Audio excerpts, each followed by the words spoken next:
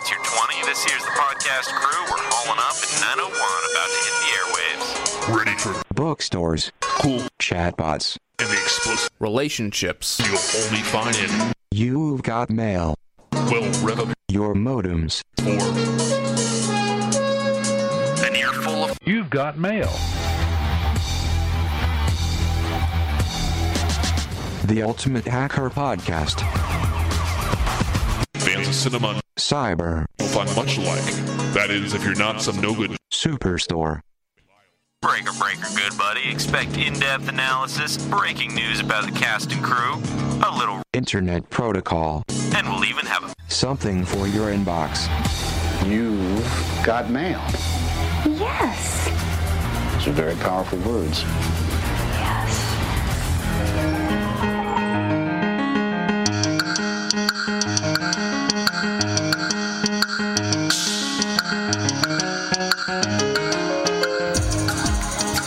Hello and welcome to episode 3 of An Earful of You've Got Mail. You've got mail.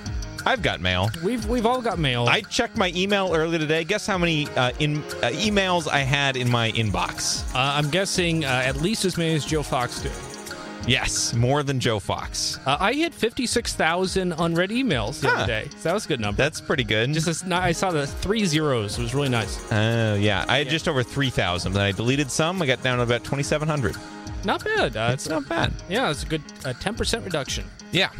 So this is a show for those who don't know. Some people, the hackers only and for those who don't crackers, experts, but for the noobs out there. Yeah.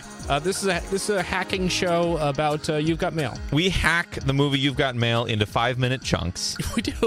Slash and hack. Slash it, hack it, chunk it, And then we analyze it. and then we take each chunk and we analyze it. So we're on chunk number 3, Yes. colloquially referred to as chunk 3. Chunk 3. Chunk 3. And Stylized as chunk to the third power like Aliens 3. Yes. And we're going to analyze it. Great. So, yes. First segment. First segment. Oh, before we do, Unless you want to fold this into the we theme don't. song. No, we don't. Okay. Oh, maybe we do. Now let's just... Okay. Yeah. So we have written, because this is there's a lot of dialogue in Sure. these 5 minutes. So we've picked out our favorite little pieces of that dialogue. Yeah. And we have our key... Just like E.T. Yes. And we have our key line pies. Yeah. Yeah. I can feel just by the amount of writing... I think we picked the exact same thing, but No, yeah. I think we did not match. Okay. So, Huh. so All I think right. we hold Ready? like this. Okay. And we're going to say them to each other. Ready? Three, Three, two, two, one. Are As you far as I'm online? concerned, the internet is just another way of being rejected by women. That is the setup for the other line. So Are you online? It's adjacent key lines. Yeah, those are. It's like a key. It's a key. Key setup dialogue. and it's a key alley-oop. It's a key. Sure. Yeah. Anyway. Hi. I was listening to last week's episode. And you want to be louder? I was a bit quiet all Well, episode. you're always a little quiet. Well, man, you're the guy at the levels. I always pump you up. I'm just not pumping you up enough. Apparently, yeah. You just gotta you gotta be excited. Sure. I'm just trying. You were like sticking your face directly into the microphone. I'm a little more concerned with the coronavirus. So I'm across the room. I was gonna say maybe we should have wiped these things down before we popped into There's some studio rub here. alcohol over there. It does feel like I wouldn't do that live on air though. But there's a nice like coat on this thing where I feel like this probably has existing antibacterial properties or I'm antiviral sure. properties. If I were to wipe this off, I think I'd get rid of its natural patina. Yeah, absolutely. I think you don't want to. It's perfect. It's like cast iron. It's exactly like cast iron. That's what I was thinking. Okay. So, any news before we get into News our is part of theme the song? theme song. No, I know, but any pre-news before we get into it? Okay, no.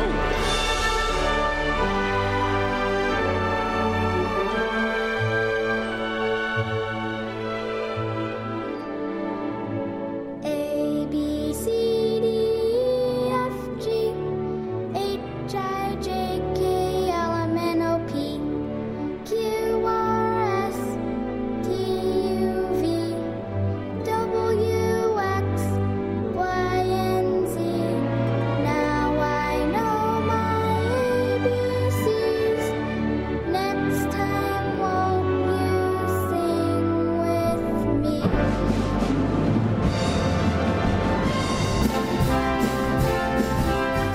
I got it. We're back. Woo. Oh, that's an intense smell in my mouth. If Alan sounds different, there's a lot less goop he's speaking through. All right, so here's the trade-off, right? You're now huffing rubbing alcohol? Yeah, that's the trade-off. Yeah. Yeah. It's like, do you want to have that much rubbing alcohol that close to your mouth? I'm no huffing it. I'm across the room from you. This is our famous segment, News, Feuds, and Screws. I believe that's what we're calling it now. News, feuds, and screws. News, feuds, and screws. News, feuds, and screws. News, feuds, and views. Screws. No, I think we would cut out views. No fuse. No views. Okay, news. You got news? Let's see. I don't have any news. Do you have any feuds? I have no news. We have several ongoing feuds. Do we want to remind people of them? I don't think I have anything new in feuds. There's no news feuds. Yeah, so I think it's news, new feuds, and screws. Do you have any screws, aka errors? Errors. Let's see. Did we get anything wrong last episode? I have two screws. Okay. One is a minor, which is. We had the drink of the ep last episode, which was the cappuccino. I think we screwed up in not having a drink of the ep for the first episode, which would have been, obviously, his orange juice. Orange juice. That would have been nice, yeah. So, just because I think I want to retroactively add that to drink of the ep. Also, last ep, I said there is still a Barnes & Noble standing in the Upper West Side of New York, Manhattan.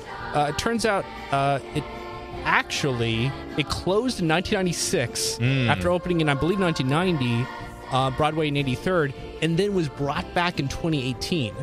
Much like this show, it's part of the wave of You've Got Mail nostalgia. Yeah. So books are coming back in a big way. Barnes & Noble's coming back. Yeah. So it's not correct to say it's still around. It actually came back. I see.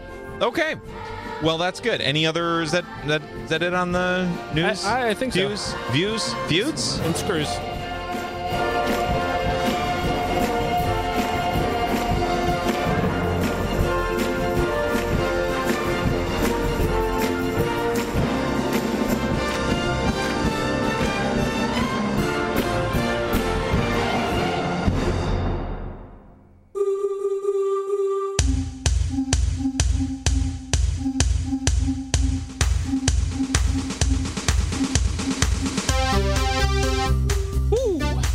Toasty, a little bit toasty there. Toasty in what sense? A little hot. The levels on the who let the spoilers out. Looks good to me. No, they're fine now. Yeah, we're making great time. We're almost getting to the analysis, like less than 10 minutes in the movie, if we get lucky. So far, yeah. Okay, so this is You've Got Spoilers. You've Got Spoilers, aka Who Let the Spoilers Out. Yes. Aka Spoiler Alert. Yes, it is known as many things to many people around the world in their own cultures. This is spoiling the third 5 minutes, so you have a frame of reference. Starting off here, they, by that I mean Joe Fox and Kevin Jackson, they also talk about the opening of the store and how it would monopolize the market on that side of the area. Meanwhile, Kathleen opens her store and is working happily within it, with her 3 coworkers who seem to be very close to each other, as she asks them if engaging in a lengthy conversation online is considered cheating. Joe goes from the site to his father's office, where his father, and his grandfather all sit around and have a conversation. Joe voices his concern about the negative reactions that they might get from the people living in that area, and his father announces that he's going to get married again, which doesn't warrant much surprise to Joe. Actually, that's not correct. His father doesn't announce he's getting married. His grandfather announces that his father is getting married. Well, wait, is that true? We can check. I believe that's the case. Okay. Well, yeah, we'll check the tape. Yeah, that's put that on the docket. That he's going to get married again, which doesn't warrant much surprise to Joe, alluding to the fact that his father has done this before and often. I think that's basically all we have. Wow, breezy. I'm surprised that that's a quick summary. Well, I think our summary writer here didn't front load it unlike previous stuff. It's It's pretty solid throughout. Yeah, evenly spaced. I gave you a word count of each chunk, and they were very even. And I said like, oh, is this going to be feasible? And you said this is fine. No, it was, even though they were a little bit under the word count. Well, I think that's true. Which they padded out by putting an image of the poster in the Word document, which of course didn't increase the word count at all, but it did. I count as one word. It did add a page, which if I'm If I needed a number of pages, then that would have been fine. But... People say a page is worth 1,000 words. Yeah. By the way, the writer of our spoiler thing did reach out to me last week and asked if I had any more work. Which is not... We're getting ahead of the curve. Just start sending her more movies that we may or may not do in the future. Okay, and that has been... And that has been spoiler alert. No? You've got spoilers? Who let the You've Got spoiler alert? Very good.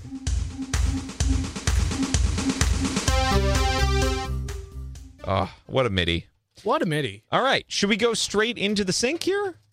How are we feeling? I'd say... You're going to need to plug in your laptop first. Arguably, I should plug in the laptop. Yeah. Okay. This is actually new. This is a new here. laptop. Right. You're no longer a corporate man over there, so you're no longer a corporate laptop. Arguably, yes. Wow. So there's less happening there. There is less happening here? Yeah, well, normally your laptop has somewhere between 50 and 150 tabs open. Sure. This is maybe a bit worrisome. Oh, here it is. Okay. No, I got it. Okay. I wasn't seeing the aux codec pop up here. Now I do. So now I think we should be getting on the board. Okay. I've got plenty I can play over here. 3, 2, 1. Whoa. Well, 3, 2, 1, go.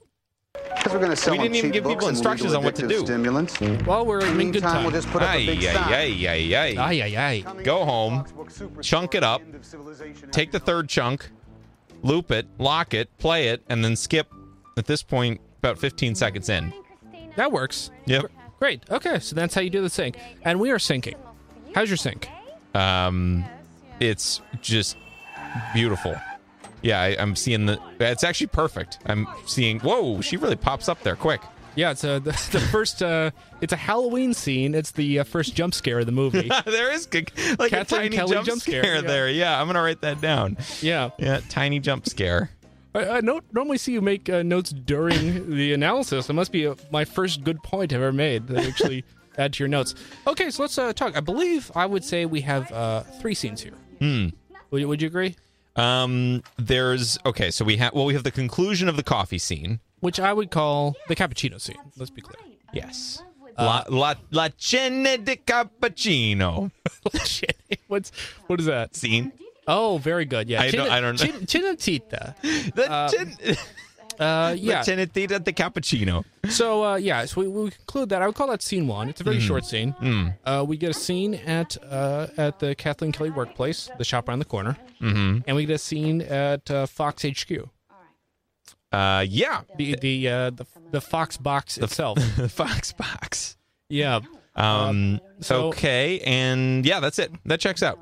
Yeah, I mean, I would say that you include, even though it's an external shot, an internal shot, I would say that it's one shot at the shop around the corner. Yeah, just like they wrote it in the script. Just like they wrote it. int/ext shop around the corner. I'm now going to check it because I believe I do have the script. Okay. I've not actually been doing a lot of checking the actual script, but lovely. Whoa! Let's turn all those sounds off. No can do. Oh no! Just not. No one needs to hear those sounds. Hey, it's the sound of my voice. Let's just not. Hey, growing pains. I'm learning how to do all this. Let's just maybe only play the video and not be messing around in Terminal during the show. Lovely sound. Lovely sounds. Personal, so I don't know his name or don't you love what he does or where he lives exactly. So okay, so we actually see external Columbus and 73rd Street. I was not actually surprised that they actually list. That's the nice. streets. That's very convenient. It's actually, so we actually know canonically where they are. Yeah. Which is Columbus and 73rd. Was that what we worked out last time, or? Well, that was working out the shooting house. locations are different because the shooting location here is on 69th Street. Yeah. But it's set in Columbus and 73rd. Yeah. This is fascinating. We actually need to let's put a map. Would you agree we should put a map up of the Upper West Side on the website? We've got a whole bulletin board back here behind us, so I think we're just going to let's put a big old New York City map and let's start connecting pins. It's very good. As Kathleen comes around the corner onto 73rd and stops in front of her store, a children's bookstore called The Shop Around the Corner is an irresistibly inviting store. There are twinkle lights in the windows. I'm not sure that's true. This is the script. No, I know. I could picture that. Was this the snippet they read when this won the Oscar for screenwriting? Framing large stuffed animals reading children's books. Madeline, Goodnight Moon, Where the Wild Things Are, a teddy bear, and a pinafore is reading The Stupid Step Out. Waiting for those books aren't in the shot. No, they aren't. I mean, I wrote down the books I could find in the shot, and they're different books. This is saying it's the external shot of the window, which I don't think we'd see much. I don't remember seeing books in the window. Waiting for Kathleen is one of her employees. Oh, I love that play. Yeah. Christina looks up at the sky as if seeing it for the first time. So that was X Columbus 73rd Street. Later, there's an int shop around the corner. So it is two scenes. Christina? Yeah, Christina Pletzker. Who's Christina Pletzker? Played by Heather Burns, her coworker. Oh, okay. When does she look up at the sky? She looks up at the sky as if seeing it for the first time. What? In the script, this takes place outside, and Christina has a shot look up at the sky. In the movie, this actually has been moved to internally. We get a nice jump scare put in, and she looks up at the ceiling as if she's seeing it for the first time. That's a second thing to check. Yeah. Kathleen unlocks the shop and cranks the grate, which rises, making a horrible noise. So, interesting. Huh. What? I mean, was that critical that it's as if she's seeing the sky for the first time? Like that was... Well, I mean, it's part of the whole theme of the scene, which is that Kathleen is seeing everything with freshness. Yeah, but not Kathleen. This was... Yeah, but and Christina Pletzker is more cynical, and then she's like not seeing the world with fresh eyes, as it were. So it's a shock. Oh. Okay, so I can't see those. Oh, I can't see those books. There are twinkle lights. Oh, let's see. There are some nice twinkle lights. There are books. I don't see. She does animals. glance up at the sky there briefly. Oh, were these taxis in the? Yeah, they were in the script. Nice. Okay. I should prepare for this for future apps because I think this is somewhat interesting. I would classify this as somewhat interesting. Yeah. So do we have a? Oh, she's holding a pumpkin. Did you? This is the first time you noticed that? I mean, that's made in my notes. I noticed the pumpkin when it was set down in the store later. I didn't right? I saw the pumpkin. Okay, let's not get ahead of ourselves. I saw post-pumpkin transport pumpkin. I didn't see. Let's not get ahead of ourselves. Okay, tiny jump scare. Next line. There are 3 scenes here. Hashtag follow the pumpkin. Well, we are still tracking the number of scenes. There are 3 scenes. Or maybe now that we know about the exterior, there might be a 4th. Do you want to call it 4 or 3? I'd like to call it 3. I'd call it 3.5. Let's call it 3.5. Yeah. I would like to do scene 1, then scene 2, then scene 2.5, and then scene 3. I was considering scene 2.5 to be the outside scene. It comes before scene 2, so I think it's scene 1, then scene 2.5, then 2, then 3. Okay, do you want to do that in order? Yeah, I like that. Let's do that. All right, good. So let's start at scene 1. At the Fox really, Books. scene 0.75, because we've already been through a lot of this. I would say it's a new scene. I think every time you hit a 5-minute mark in a movie, you just naturally reset. Mm-hmm. And there's not a whole lot happening here. They explain their business plan in a bit more detail. By they, I mean Joe Fox and Kevin Jackson. Yep. Their business plan is to sell legal addictive stimulants and cheap books. Mm-hmm. Yes, which you could also classify as legal addictive stimulants. Yeah, it's true. I would say you're probably addicted to have books. I have a coffee addiction, maybe, probably not to any major sense. I have a book addiction. I'm glad you're admitting it. Yeah, but I have cheaper sources than a big box. Yeah, big Fox box. You don't know what Fox box prices their books at. Yeah, but is this business model good? What, to sell cheap books and expensive coffee? Yeah, I mean, let's about. I want to get back to this I later. would say that's a very good business model, but sure, I mean, then why did Barnes & Noble in the Upper West Side close in 1996? because they didn't lean hard enough on the coffee. Maybe. Look at this other chain called Starbucks. I mean, the Barnes & Nobles I've been to have actually had a Starbucks in-house. Oh yeah. And I'm guessing, in that sense, they Yeah, are now but- the landlord. Oh, This is the Ray Kroc model. they're just the land. You don't want to be in the. They're not in the legal addictive substance business. They're in the land business, specifically the land inside the bookstore. You which want they to sublet. own the land on which that coffee is roasted. Absolutely. Yeah. Do they roast on site? So here's the thing: Starbucks owns all of their stores outright. The ones inside the Barnes & Noble, though. I mean, they own all of their stores outright. That's their model. So like the Safeway in Menlo Park that has Yeah. a Starbucks inside. They own. I don't know if they own the land. They own the. They don't own it. Unless they have allodial rights and they're a sovereign citizen, they don't really own it. Maybe they own the airspace. Or the mineral right. They own the mineral rights. That's where you have the coffee. They drill for it. So their value add is to, I think they're making some markup on every book they sell. And they're getting books to people efficiently. Sure. Well, not as efficiently as a little other company called Amazon.com may get them to people soon enough here. I never heard of that. Okay. All right. But they're getting books to people as efficiently as they can given the technology available at the time. Let's compare this to the efficiency of how they're setting up the Shop Around the Corner bookstore. Sure. And they even say after this, okay, they might as well just put a big sign saying, "Come into your neighborhood. The end of civilization is." Right? What was it? The end of civilization? What's the line? I don't remember. Yeah. Come into your neighborhood, the end of civilization? Yeah, they said big line, big sign. Big sign. Don't create any more of I'm being very careful. Coming soon, a Fox Books Superstore and the end of civilization as you know it. I see. Which is very similar to It's the End of Western Civilization as We Know It, the line by Frank in Scene 1. So we have two calls that civilization is ending from two different perspectives. Superstore and the end of civilization. Okay, well, I did that to make it heard, but you said, you made it hurt. Very good. Tina. Morning, Kathleen. It's a beautiful day. Isn't it just the most beautiful Well, you're miking the wrong scene now. Yes, yeah, sure.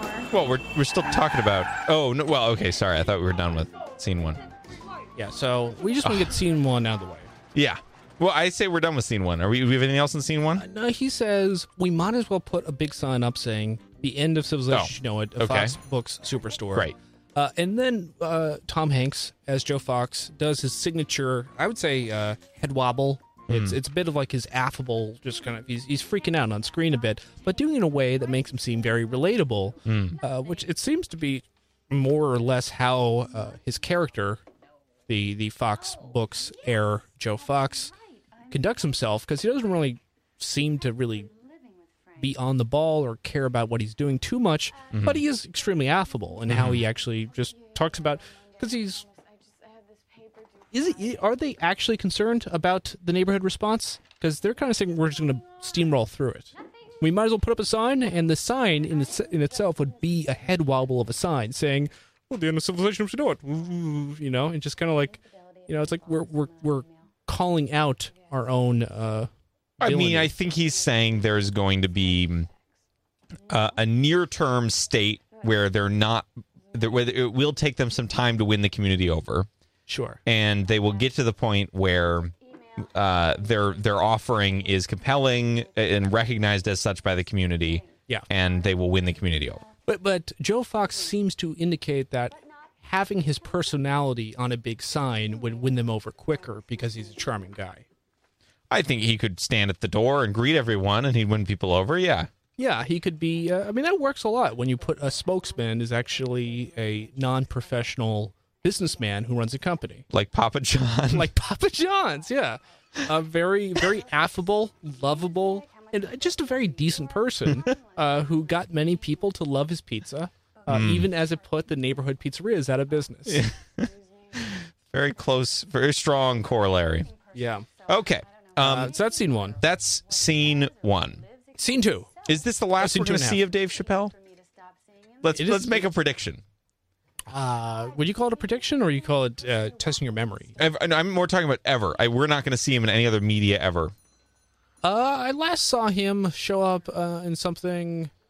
Oh, he showed up when Eddie Murphy was on SNL a few months ago. So I imagine I'll see him again. Did you see that though? He's been recluse. I did see that. Oh, okay. Yeah. So he'll be around. Okay. Scene 2.5. Scene 2.5. Outside the bookstore. Yes. So they are opening the store. They are. Well, in particular, Kathleen Kelly's opening the store. Christina is waiting outside on a bench. Does this sound unpleasant for the way this company is run? It's a firm with essentially 4 people, which is a decent number of employees to be here at once for not a whole lot going on. Yes, but the synchronization is you have to wait for Kathleen Kelly to open it up. Yes. And it seems like there's a small amount of grace period where you get afterwards enter the store before it's open up for the general public, but not much. It's literally about a minute. Christina Plutzker is there sometime earlier waiting. It seems unpleasant that you just have to wait for your boss to show up. Everyone else shows up within that 1 minute grace period, which is extremely I guess it's impressive. I mean, yeah, it's tightly coordinated. They run a tight ship here, right? Yes, and I would wish. I mean, based upon the fact that it's run almost as a family, everyone cares about each other. I think Christina Plutzker should have the keys to open up the shop. I say give her the keys. I'd say give her the keys. I think she's earned them. I think she has. Yeah.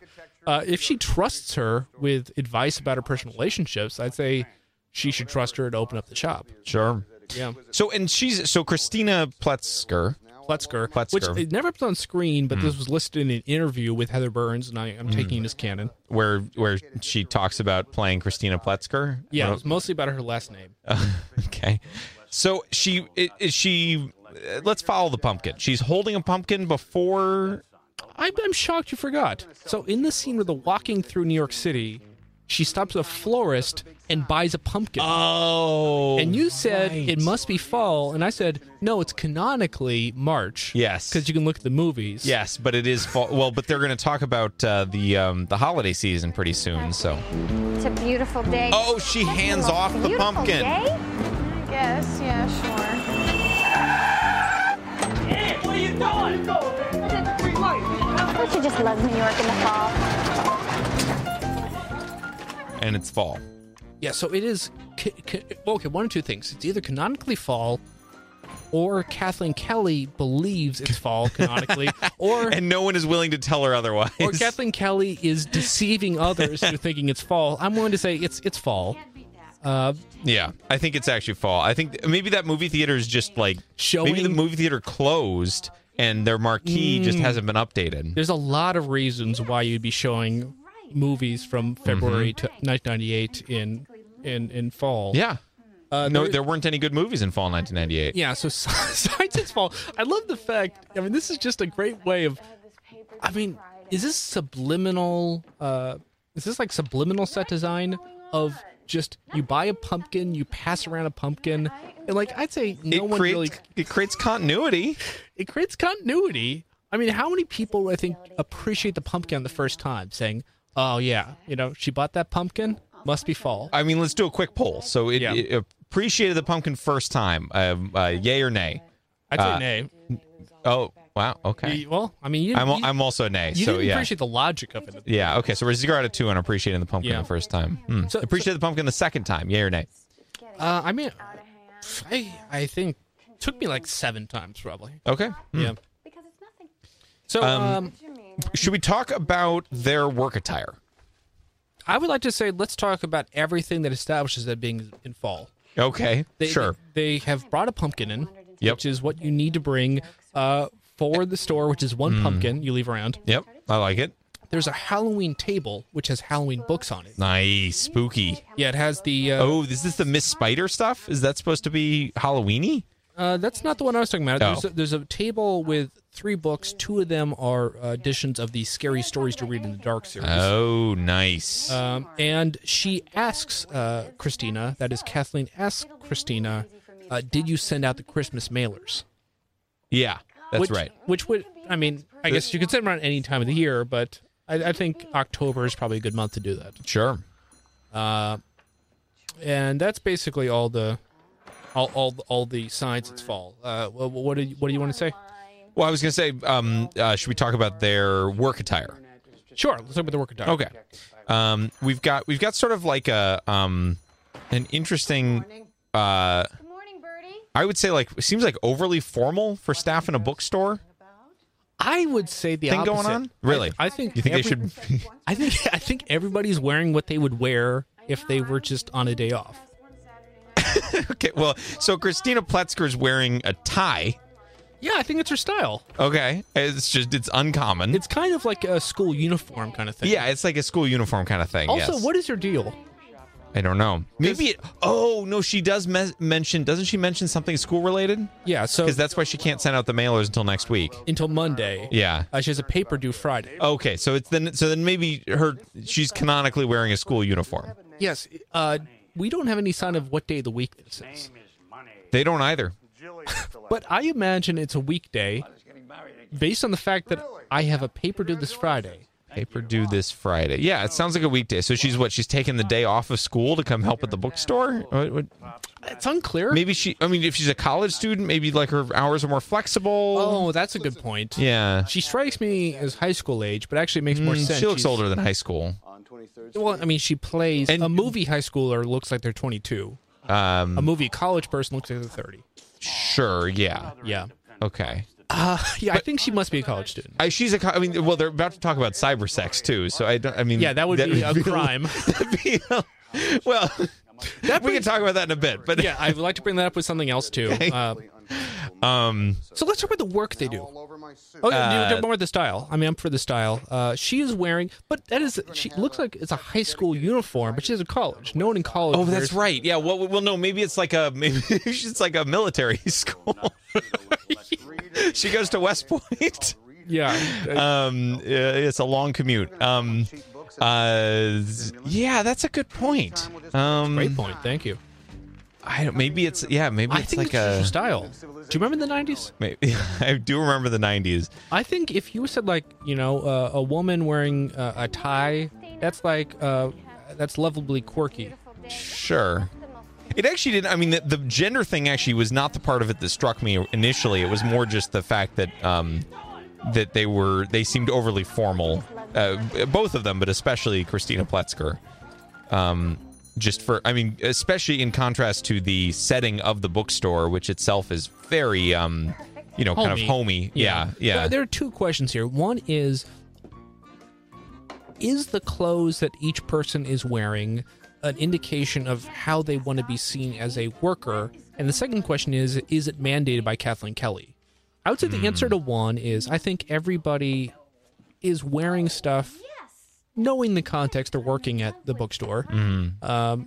I think at the very least Kathleen Kelly is wearing stuff that probably she wants to look professional. Sure. Yeah. I think Christina Pletzker wants to look I think professional, wants to be taken seriously, but also probably wants to be quirky. I don't know. Whereas George and Birdie look like just what they probably would wear that on the weekend. Very casual, yeah. But I would say folks. I'm sure Kathleen Kelly, unless they're being just truly sloppy, would not give them feedback on their clothes. That's just not how she runs her bookstore. No, definitely not. Yeah, she doesn't trust them to open up the store, but she trusts them to dress themselves. Okay. Do you want to talk about the work they're doing? What sort of work are they doing? They're moving some books around. Okay, so I was reading this too. When preparing for this, I think everybody who worked at each bookstore, at least the main characters, so I'm sure all 4 of the people at the shop around the corner, worked at a real bookstore for a week, so they felt more comfortable doing real book work. That's cool. It's very cool. Wow, that's awesome. Is that what they call method acting? That is, yes. Oh, you have to, wow. you have to find a real memory, a real emotion inside yourself, and the emotion they're going for is the emotions you felt as you were working at a real Being bookstore. a bookstore employee, yeah. Yeah. So does that mean Meg Ryan was was an employee in a random bookstore for a week somewhere? That's what it indicates. Yeah. I wonder if she got recognized. I wonder how that went. I mean, I would presume. Maybe she wore like a hood. Maybe. Here's a funny thing. So take a look at this image. Maybe this is what happened. This is an image from Venice in the mid 1700s. This is a Venetian, kind of aristocracy going around and wearing a mask. Yeah, because this is a way of kind of leveling the aristocracy. So you can, just be a normal person by wearing a mask, like Meg Ryan in a bookstore. Yeah, so I imagine she may have worn a mask. Yeah. Good morning. Good morning, Birdie. That's cool. Well, what's cool? What are you girls talking about? Nothing. Nothing. No, just the mask. Okay. What? Okay. So they were moving some books around. Okay. There were some shelves they needed to stock. I guess these are new arrivals that just came in. The first thing Kathleen Kelly does, and then the pumpkin keeps moving. Oh, does it? Yeah, it does. Okay. Let's start with the first thing Kathleen Kelly does. She goes to the counter by the cash register, picks up flowers, and moves it to the back room. Mm-hmm. She takes off her jacket and then moves the flowers back to the counter. She seems to want to look busy. Yeah, I mean, there's two. You could say, even if it doesn't make sense, you should want to have your actors look busy, even if it's meaningless. That's clearly not happening here. I think it's meaningful that she's carrying. Yeah. When you're in love, you just want to pick up flowers and carry them with you, even when I think that is actually a plausible explanation that, she is. I mean, certainly what she is. She is playing a scatterbrain thing here, right? Where she's kind of all over the place this morning, and and all that. So it's not crazy. It's not crazy. I wrote totemic because I feel like it is she's carrying around these flowers totemically to the back room and then takes them back, even though it's not really much work. We don't know how heavy those flowers are. It could be, yeah. Yeah, that might be actually a lot of work. Christina Pletzker, her first job is she goes to the back of the room, picks up a couple stacks of books on the back counter, and starts shelving them, which implies, as the last day ended, they unboxed books sent to them, put them on the counter to be shelved the next morning. Yeah, that's plausible. Yeah. I mean, it's kind of weird that the last thing you do is to unbox your books, then not shelve them. Well, you're tired at the end of the day, and you figure, we'll get this done in the 5 minutes we have, the next day before the store opens. I have just enough energy to unbox and put on the counter, but not to put it into the shelves. Yeah, I'm like that sometimes. I'll get the dishes next to the sink, but not actually into the dishwasher. Yeah. Yeah. And you leave it for the 1 minute before the bookstore opens the next morning. Yeah, exactly. Actually, that's very relatable. I'm all for this. Christina Pletzker also, after the Scotch tape was mentioned, moves it from the back room up to the counter. Nice. Yeah, and then smells it. Yeah, I'm sure they smell nice. Yeah. So let's hashtag follow the pumpkin. So ready? Oh yeah. At all times, say where the pumpkin is. Pumpkin is being carried in by Pletzker. Yep. Pumpkin is Pletzker. Pumpkin is Pletzker. Pletzker pumpkin. Pumpkin on the counter. Flowers are also down. Pumpkin is on the counter. Pumpkin's on the counter. Scotch tape is up. Pumpkin is on the counter.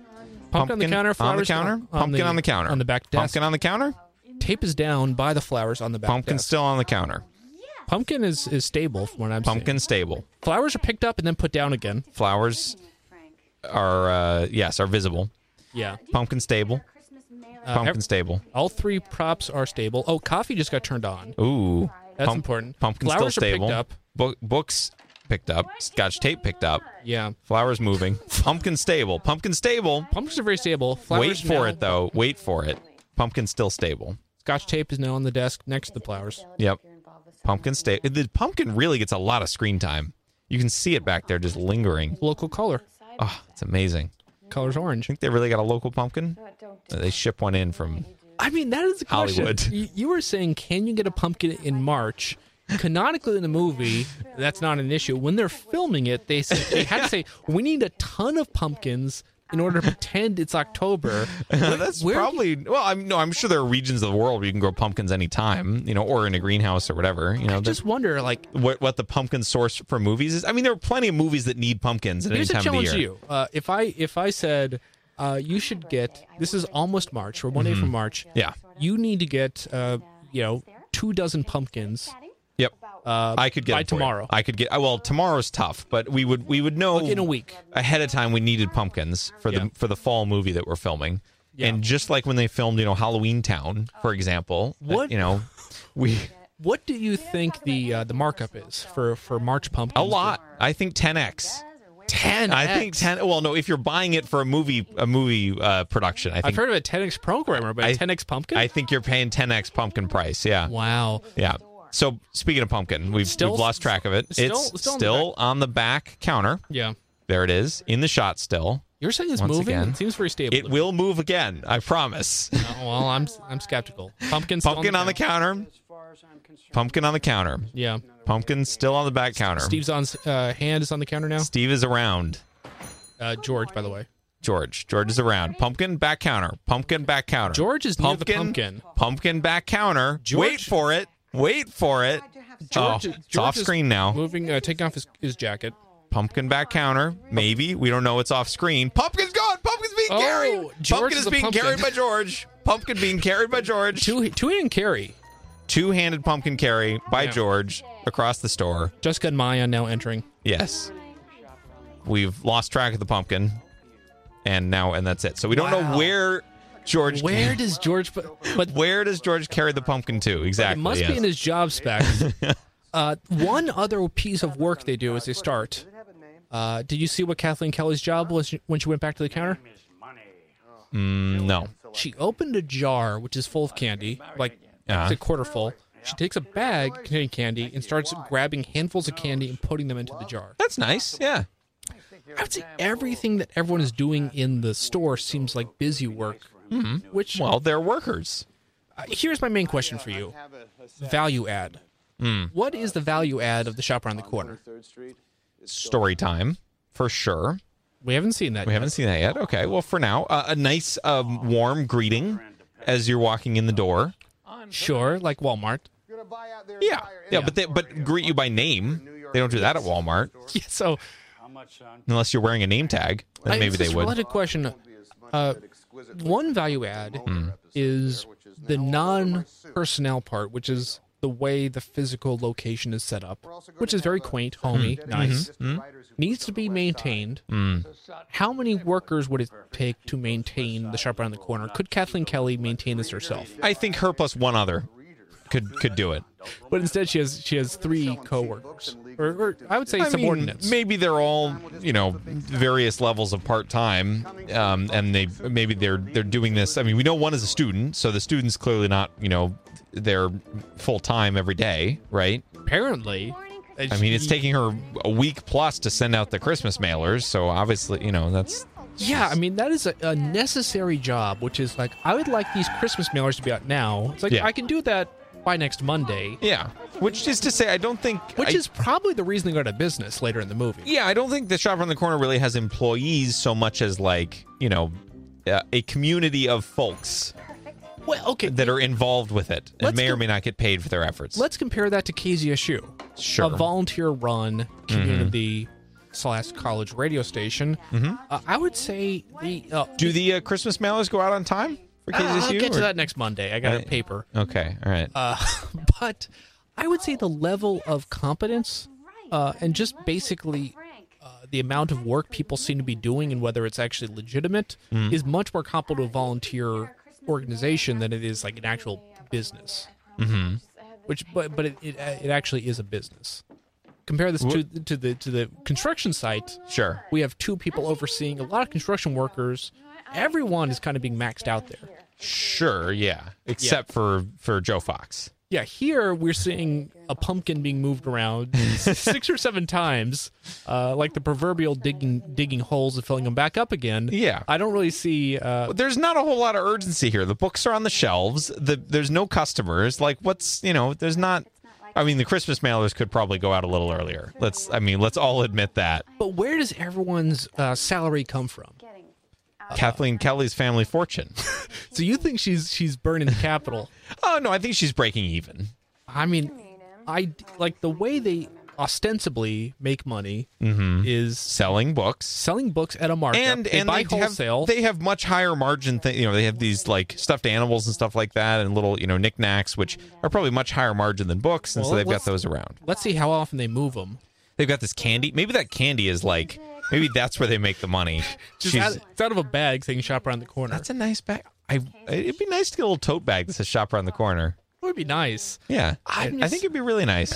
I'm just saying their business model is so. What, that they sell books? Yes, it's a terrible business model. Here's the thing: a bookstore is largely kind of.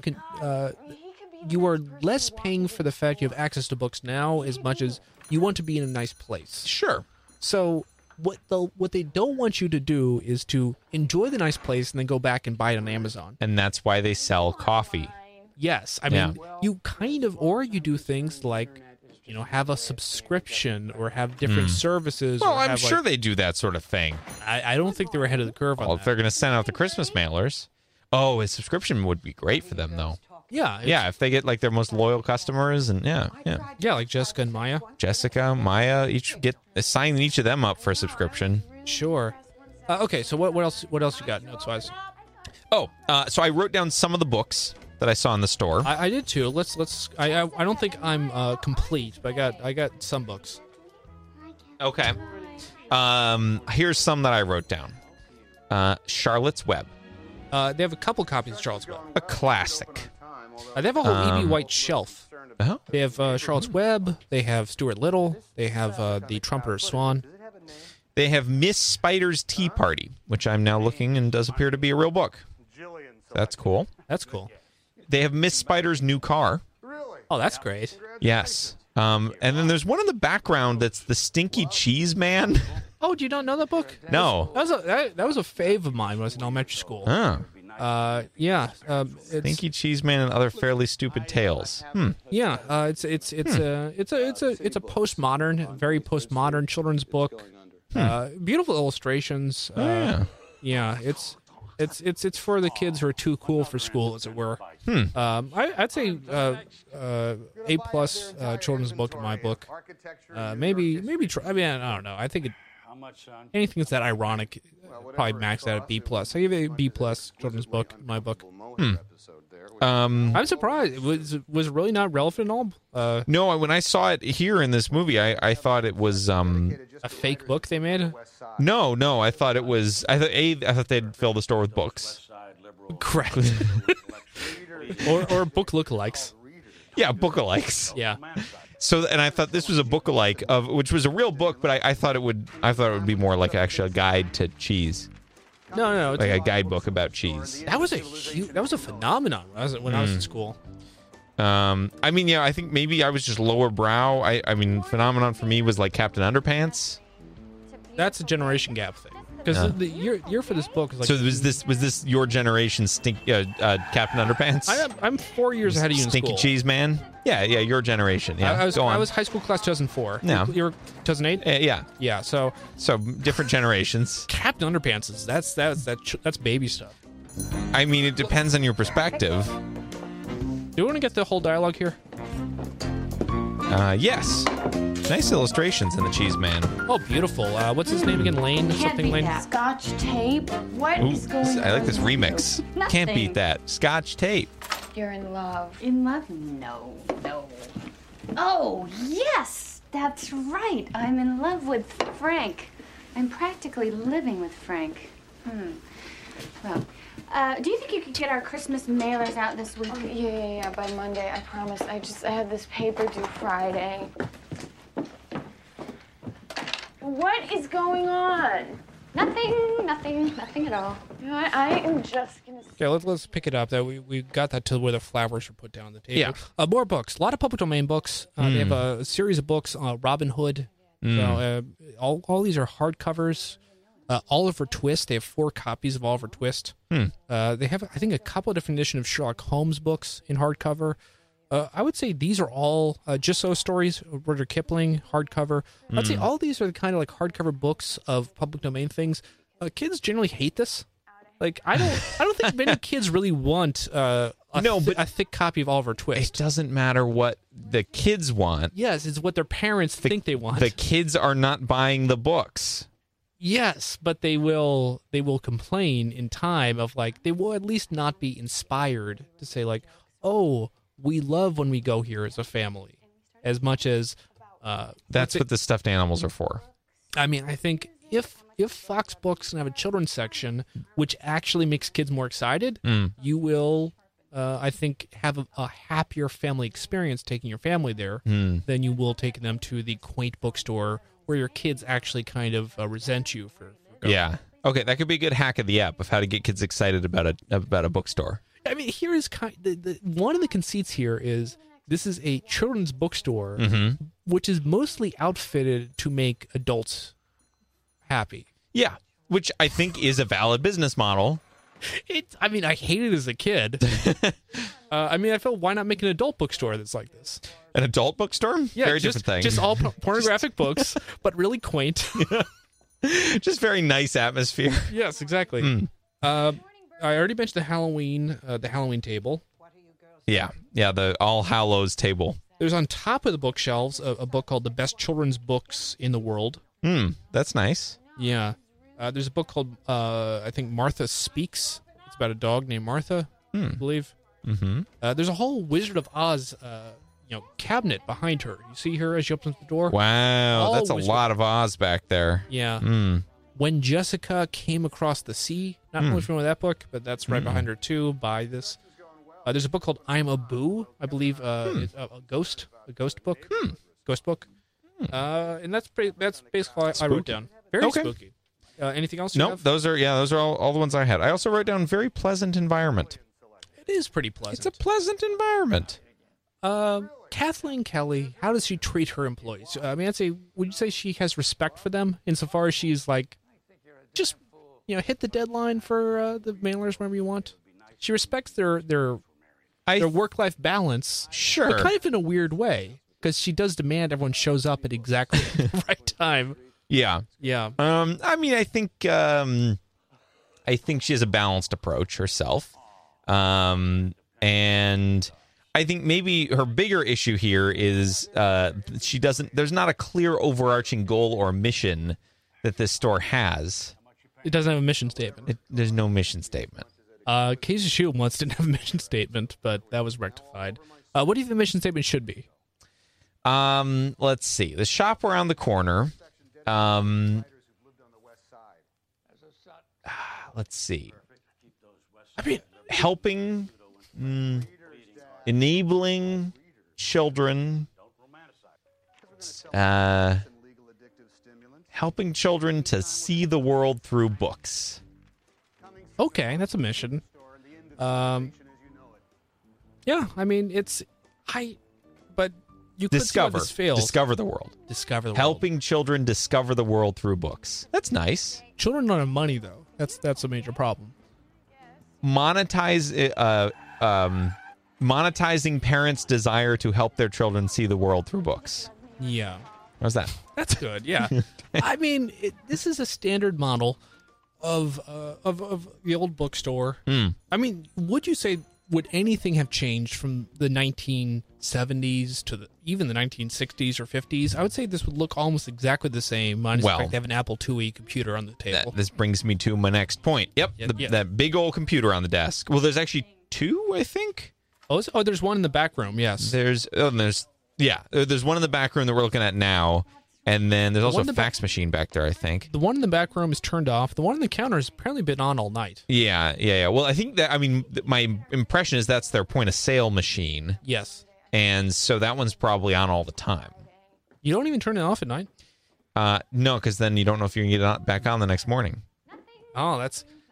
Okay, then let's they're very finicky, point of sale machine. Oh, she kind of adjusts it slightly. All right. Is it infidelity if you're involved with someone on email? Have you had sex? No, of course not. I don't even know him. I mean cyber sex. No. Well, no, don't do it. Because the minute you do, they lose all respect for you. Well, it's not like that. We just email. It's really nothing. On top of which, I am definitely thinking about stopping because it's getting out of hand? Confusing. But not, because it's nothing. Where'd you meet him? Oh, listen, I can't even remember.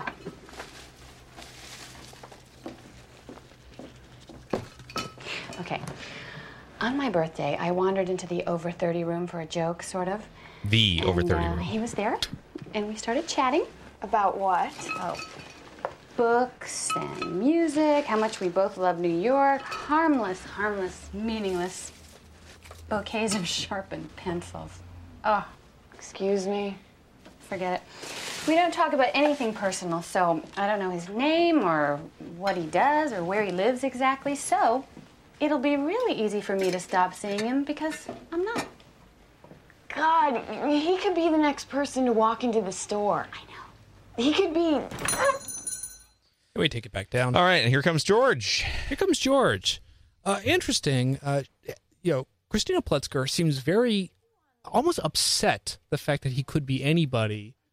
It could be the next guy to walk into the door. She seems like this is like a major problem. Wait, Like he might be too close. Like No. she seems like really like what? bothered. No, Like, no. It's the other way around. She was saying like, "Ooh, how exciting! Like he could be anywhere." I'd say there's a note of annoyance in her voice. I don't think so. No, she seemed excited. Okay. Yeah. Oh, well, to trace this through, a very similar line is on the poster to the movie You've Got Mail. Do you remember the line? No. Someone you pass on the street may already be the love of your life. Wow. So that's the inspiring message the movie tries to say to you, which Wow. is like, hey, you may be lonely, dejected, but as long as you have some sort of lead in a chat room, you can imagine that anyone you pass in the street may be that person. So let's talk about this chat room. There's Yes, let's talk about the chat room. yes. So there's an over 30 room. There is exactly one. One. I mean, I'm assuming it's the AOL. Sure. AOL Instant Message official Yes. chat room for Yes. over 30. But it's an interesting. Is that a thing? Is like did rooms for like over a given over 30, over 40, over 50? Is there an over 90 room? Well, one thing that must be like I think extremely obvious to me, it was written as the over 30 room in order to make sure that they you do not want to have two things. One is that they both are in a relationship, but they both are unhappy because they want to be creepy and be like looking for younger people. And on top of that, you want to be very, very clear that these are not adults dating underaged people. Yeah. Okay. Then that's true. Okay. Yes. That's So- a good angle that this injected here of, Yeah, so of safety of. I mean, yeah. Okay. Because I Yeah. think it's like, who is this person? I don't know anything about them except the fact that they are legal and in fact mature. That is the only fact I know about Because them. who else would enter the over 30 room? Yes. Yes. So okay. All right. That checks out then. Yeah. What do you think that could be a cool name for a club? The over 30. The over 30 room? Okay, so how quickly do you think we can find and enter an over 30? Okay, let's race. I'm opening an incognito window. All right, ready? Yeah. And we're the first person to enter and send a message in an over 30 themed chat room. Okay. Wins. Okay, so actually, that's clear. Ready? Ready? 3, set, go. 2, 1. Over 30 chat room. 30s chat room. Wire Club. 30s. Yep, there it is. Hi. Oh, jeez. No. Oh, I have to sign up.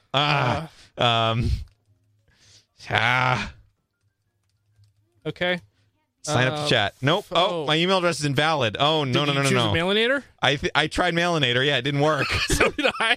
I got to use my jeez. Okay. Oh, I'm in. Oh, jeez. You got to enter your gender and stuff and your birth date. Nope. Much earlier. Yep. Up. Okay. Dang it. I have to validate my email. What? Why is it not? How is that taken? There's no way that's taken. What do you mean it's not taken? I don't know. Oh, no. I have to validate my email. Yeah, I'm waiting for the email to be validated. Waiting for the email to be validated. Did we end up in the same one here? Are we going to talk to each other? Also, I'm positive we did. I'm okay. I don't know the password for this email account. That might be. Okay, I'm making good progress here. Verify. Okay. Yep. Verify. Yep. Okay, nope. Oh no. Confusing. Yeah. Did you do it? I did. So You beat me. Yeah. Do you see me in the chat room? I don't know. I'm still waiting for my email to be Boy, that's creepy. verified. There we go. Okay. Hey. Birthday. I I'm in. to the over 30 Oh, hey, your message is actually on record. And Yes, it is. Also, I registered with a fake birth year, so I'm set in 24, but they allowed me to post in the 30s chat room. Which is, wow, nice. Yeah. Wait, is it? Oh, it is 30s chat. It actually doesn't say over 30, but I guess I think we get credit regardless. Yeah. Okay, and if you want to chat along with us, wireclub.com/chat/room. We should leave this going during your app. Yeah, wireclub.com/chat/30s_chat. Yeah. And that will get you to the 30s chat room.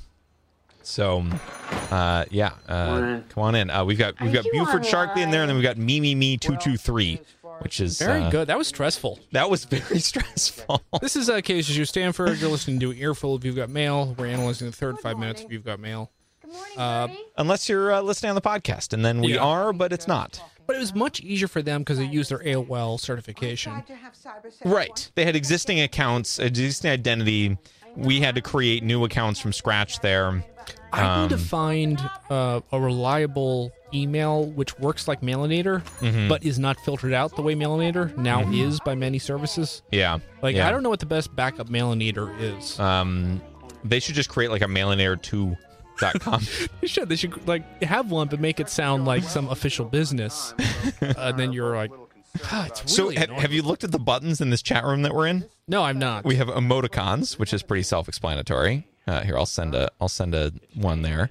We have superpowers, which cost credits, and you begin to see what Wire Club's monetization model may be. Because in order to use a superpower, it costs you at minimum $5. That's a great business plan. We have drinks. Oh, did you just? Wait, did you just? Oh, you just messaged me. Frankly, is my dog. Good. Are we becoming friends on Wire Club? Yeah. Oh, a 24-year-old male from Stanford. How did it know? Is this the IP? It's resolving the IP and saying it's Stanford? It must. Yeah. Cool. Okay. I'm going to go back to 30s chat here. So there's a button also on the bottom called Drinks, which also costs money. And then there's a button called Options. How can I resist? Yeah. Because you're my friend now, you show up as green in the list there. So, Also, you'll notice I properly made my account as a 31-year-old. So, I'll change it. That's gonna work out well. It is interesting that this site is very geared toward telling you exactly how old everyone is. Right? This is the first one to get over to 30s chat. No, I know, but you mouse over anyone's name and you get their age. This is the killer feature of this chat room, which is apparently it's age verified. Although it at once did not really do anything to verify the age, and two is allowed me into the 30s chat when I'm not over 30. Very good. Did you get your 5 free bingo tickets yet? Because the chat room, because for logging in each day, you get 5 free bingo tickets. No, I didn't. Oh, wow. There's a whole chat room of people playing bingo over here. There's 56 balls left. Private chat lobby. Wow. There's a whole world here. Yes. That's cool. Okay. I'm gonna stay in 30s chat though. I'm gonna close bingo. That seems dangerous. Okay. I'm in private chat lobby. Someone is saying Bush was no accident. Wait, is private chat lobbies just people looking for private chats? It's unclear. Uh-huh. When I started stacking up the biographies, my beloveds. Okay, let's return to the film at hand here. We can chat. Neither was Trump. We can chat online later. I'm trying to reset my password because it's gave me a message saying my fake password was not good enough. Oh, really? Well, I entered a very insecure password, and it let me get away with that. Well, so. you may have a message saying that, or an alert or notification. I'm not going to pay attention to that. Okay, there are 36 people that like the over 30s chat room. Are you ready? Okay. We've got T Maki. We've got Gator Farmer. I love Gator Farmer. Yeah, we've got Katie Cash is King. Erica Reed Profile. JJ Dunn 10. Picara Dreaming Girl. Picara Dreaming Girl. Okay. Yeah. Polly Woomon. Polly Woomon. Vanguard Cowboy. Vanguard, that's a good name. Yeah, that's a nice name. Yeah. Let's read Erica Reed Profile's profile. Yeah. Oh, she added new images. Look at this. She's from Wales. 38 years old. Engaged. Very nice. Wow, this is wonderful. He could be the next person to walk into the store. I know. He could be. There are 7,675,783 people already in Wire Club. Wow. That's a lot of people. Yeah. Okay. Okay. Boy. As far as I'm concerned. Whoa. Whoa. Okay, well, What do we got? let's get that next time around. Wait, someone else just joined the over 30? the over 30s room. Okay. Yeah. So. Oh no, they left. Oh no. Oh, that sucks. Wait. I assumed that was a listener, but the fact they joined and left makes me think that. No, this person's 44 from Rio de Janeiro. so this person does not belong here. No, they're over 30. Well, I guess it does say 30s chat. Yeah. Yeah. Okay. I'm gonna star 30s chat as well. I can't believe someone joined and like we got a whole thing going on here. Wire Club Media Incorporated, copyrighted 2005 to 2020, based out of Port Roberts, Washington. That's interesting. Is that interesting? No, it's not. Port Roberts, is that the border town? I feel like I've heard of that. Port Roberts, Washington. Yeah, this is the weird little town which is on a peninsula.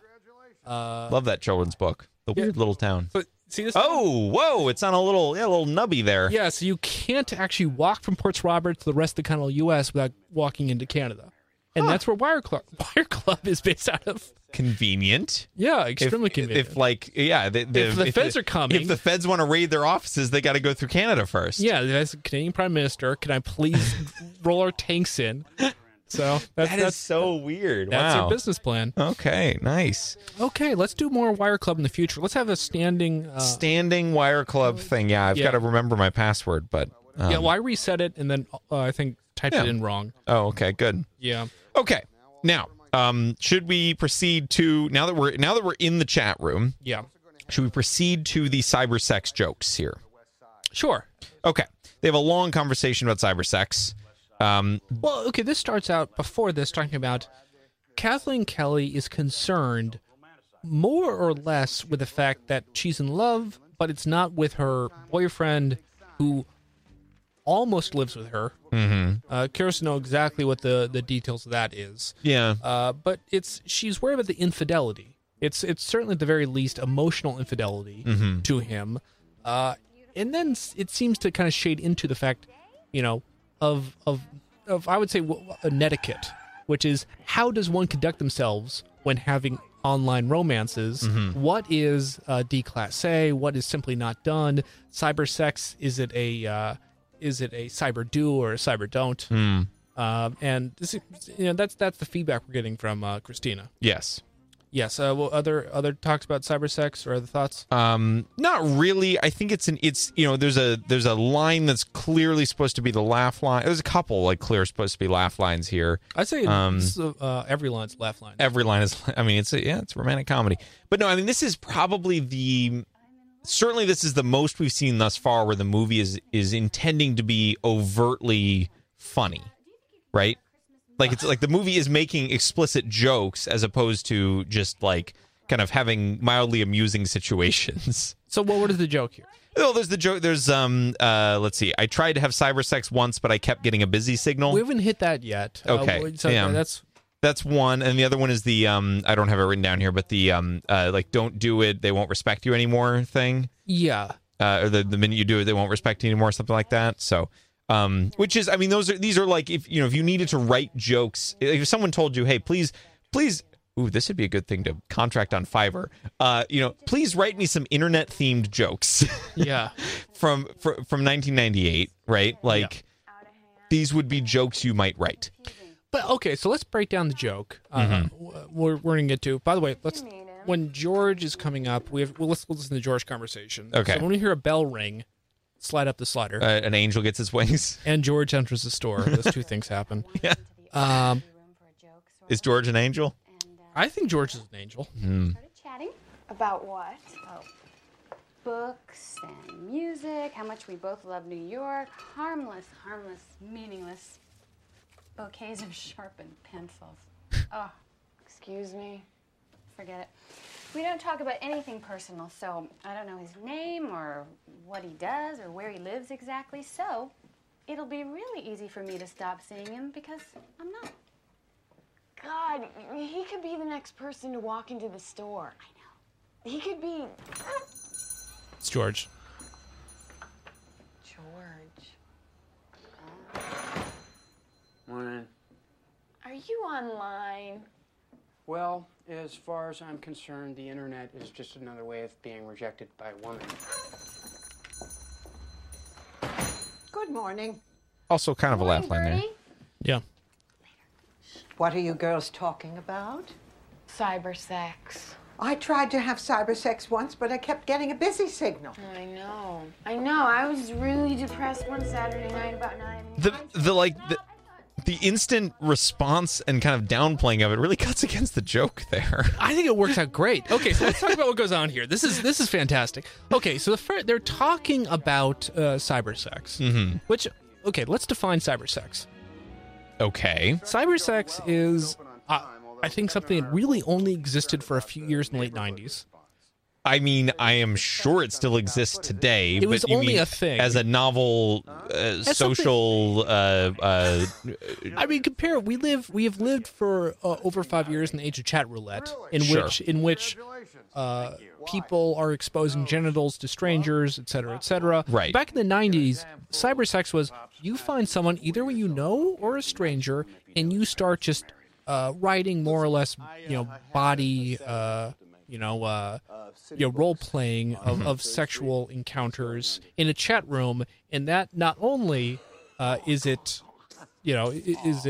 something which is a mature experience for two people, but in fact it is a form of sex. That was the concept, at least. Sure. Yeah, but you're saying it's been replaced by more visually, like by webcams and whatever, now. I would say it's been replaced by audio-visual representations of genitals. Sure. I guess, yeah. I mean, that is closer to something which is actual fornication than what cyber sex was in the late 90s. I mean, my broad interpretation of it is I think it was always more the degree to which it was a thing was much more as a joke than as an actual thing most of the time anyway. I think that's true. The degree to which people were actually doing it was, I mean, I'm sure it still happens. I'm sure it's always happened. I'm sure people will do anything, but like it was far over-indexing in terms of the degree to which people thought it was proliferating, and it became a common like joke when within society, versus Well, I think it has to relate to like the fact like when you had early like tech stories like the Lawnmower Man, you're in the virtual world. You talk about existence in all these movies in the late 90s. Or just even earlier representations of the future of the internet. It's like, imagine people having sexual encounters over the internet. And people wanted to make that a thing immediately with the limited technological potential of the late 90s, which meant that all you could do is really share ASCII text with each other. So people said, like, this is just like the Lawnmower Man, except instead of being like weird, strange VR creatures, fornicating in the VR space, you're just writing like, I take off your shirt, and that's like, this is cyber sex. Sure. So it's kind of, I'd say it's more aspirational even when it was a thing. Yes. So then it's an interesting construct where, within this bookstore, 3 out of 4 of the employees or really 4 out of 4 are kind of taking it as a given, as like, this is just a thing people do. Yes. Okay. So they asked George. It's very interesting. The question is, are you online? Yes. And it was interesting that George immediately took that as a romantic question. Yes. And he says he's not online because he is so like forlorn and unlucky in love that being online has no value to him. Yeah. So are you thinking what I'm thinking? Probably not. Oh, okay. Was George the original incel? Oh, yes. This is George's incel culture. Cyber incel. Yeah. Yeah. Let's break down Birdie's joke. You know, they're talking about, what are you talking about? Cyber sex. Yes. Which is, that's fun chatter, which is you bring up something out of context you're talking about because it's funny, because it makes your conversation sound weird. Yeah. And Birdie says... Also, there is an underlying thing here of, like, they are doing this in a children's bookstore. They're off the clock. They're off, okay, all right. If Jessica and Maya enter and they continue talking about it, I think that would be problematic. Yeah. Get all the cyber sex talk out, done with in the morning, in the 5 minutes before the store opens. Yes. Yes, okay, got it. Birdie's line saying, I tried that, but I kept on getting a busy signal. One is this true? Is Birdie online? And if it is, like, in any case, why is it a joke? Because it's not really a joke. Again, if I were to sit someone down... It sounds like a joke. If I were to sit someone down with limited knowledge of how the internet works and ask them to write jokes about the internet... Yeah. And they knew that cyber sex was a thing. Yeah. This is a joke they might write. A more coherent joke is like, I tried to do cyber sex, but I kept on getting like a 500 message, you know? Like, yeah, but that doesn't play quite as well. No, it doesn't, but I kept on getting a busy signal. It's actually more incoherent because it seems to be saying that you can never get online in the first place because it is over congested. Like, yeah, exactly. I mean, I think no, hold on. The real joke with the cyber sex joke in this case would be it's a self-deprecating joke. Mm-hmm. I tried to do cyber sex, but I was rejected. Yeah. As opposed to a busy signal isn't a personal rejection. It is it's a the condition way of the network. Well, I guess the thing I was assuming, I was thinking of this more as like she's calling up a BBS. Okay. Like, right, so she's not, it's not that she is getting a busy signal when she dials up her ISP. It is she is attempting to directly connect to some sort of cyber sex server. Sure, that's the intention. Okay. Like a BBS and is getting a busy signal when trying to connect to that. Makes sense. Yeah. Which I don't know. I mean, either this was written by someone with like no knowledge of how the internet works, and so it was just like, oh yeah, phone lines, busy signal, it's a funny thing, or this was written by someone with deep knowledge of how BBSs worked. Yeah. I mean, a different line was like, I tried to do cyber sex and I got hung up on. You know, because that sounds like that's funny. It's funnier, but it also is less coherent in the actual technological sense. Yeah. And they kind of cut the difference into something which doesn't make any sense coherently. Mm-hmm. Also doesn't quite land the self-deprecating part. Yeah. But it sounds like a joke. But then the weird thing is then like everyone else just kind of reacts to it as like, well, that was a normal thing to say in that conversation. Let's continue. Well, Christina's response is amazing. It's like, yeah, that's a problem.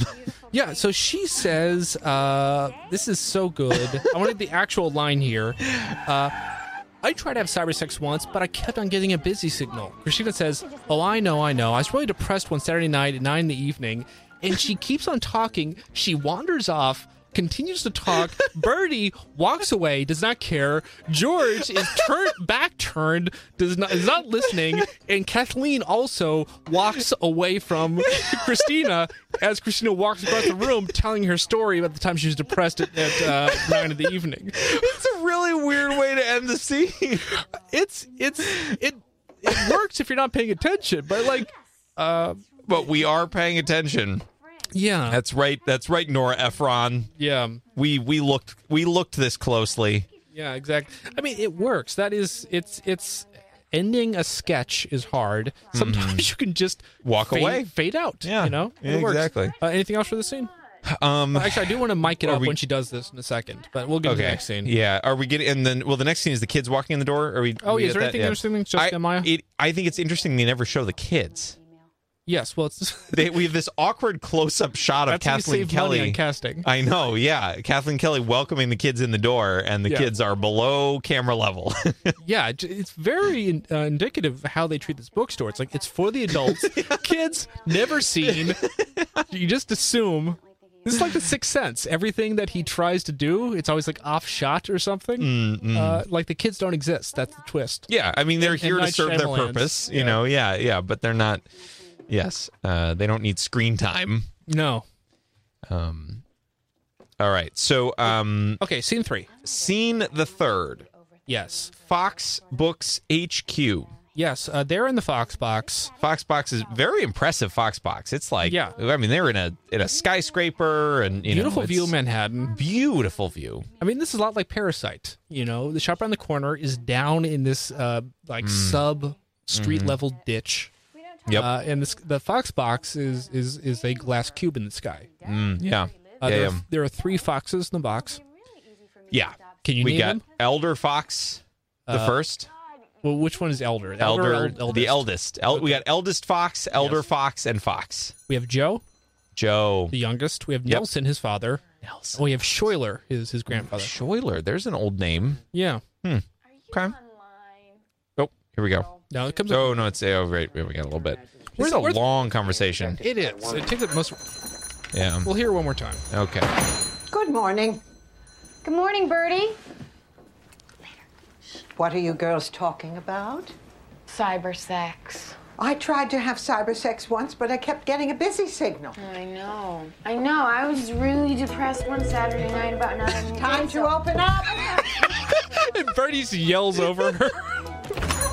Jessica and Maya, how are you today? Want to say hi to Kathleen? Hi, Kathleen. Hi. Shop around the corner, George speaking. Can I help you? Good invisible kids. Just get Maya's mother. Yeah, makes them say hi. They don't like it. This is not an enjoyable part of their day. No, this is also terrible. probably not This is why kids didn't end up liking books. Is this a weekend? Why are Jessica and Maya not in school? Maybe they're too young. Maybe they're too young. Yeah. Yeah. Okay. Kids hate books. Okay. Fox box. We have 3 boxes. Yes, three Fox. This is a nice shot. You got Joe on the couch in the foreground, and then you got Nelson and Shiloh? Schuyler. Nelson and Schuyler in the background, and Joe is just like really uncomfortable on this couch, which is kind of fun. Yeah. And you have to find more hooks into a scene than just people talking. So there is one main thing happening in the scene, which is them talking about the bookstore, their competition, their plans. But the secondary thing is, what's up with the couch? What material is it? Joe is having trouble enjoying sitting on the couch, and then later he is now have material from the couch on his clothes and needs to get a roller to get off. Which is elegantly tossed to him by his father. Yeah, and I'd say again, this is the kind of thing that there are a couple things don't really parse the first time you watch this. Mm-hmm. One being the entire business with the couch. Yep. It doesn't seem that interesting or important. It's really just to have something happening, I guess. Yes. Yeah. The second thing is later we see him with his nephew, and you can't really you don't really learn until later. Oh, this isn't his kid. It's his brother. Sorry, not his nephew, but it's his half brother. It's his half brother, Matthew. Yeah. Okay. And I did not realize that we actually have the entire story of his stepmother and his half brother completely. Oh, complete exposition is happening in the scene. Oh, wow. Wait, those kids later on aren't his? No, Joe Fox. He has kids. He has. No, it's his half brother. That is Nelson's 4-year-old son. So Nelson has been married multiple times. Yeah. Apparently doesn't really believe in love, but has produced a child 4 years ago with Jillian. The kid is named Matthew, and Jillian is also in charge of buying couches for the Fox box, and they're very expensive. Yes. That's a lot of good exposition that I'd say isn't really necessary. I would have guessed didn't exist. Yeah. But it's there. It's all laid out here. Yeah. Clear as day.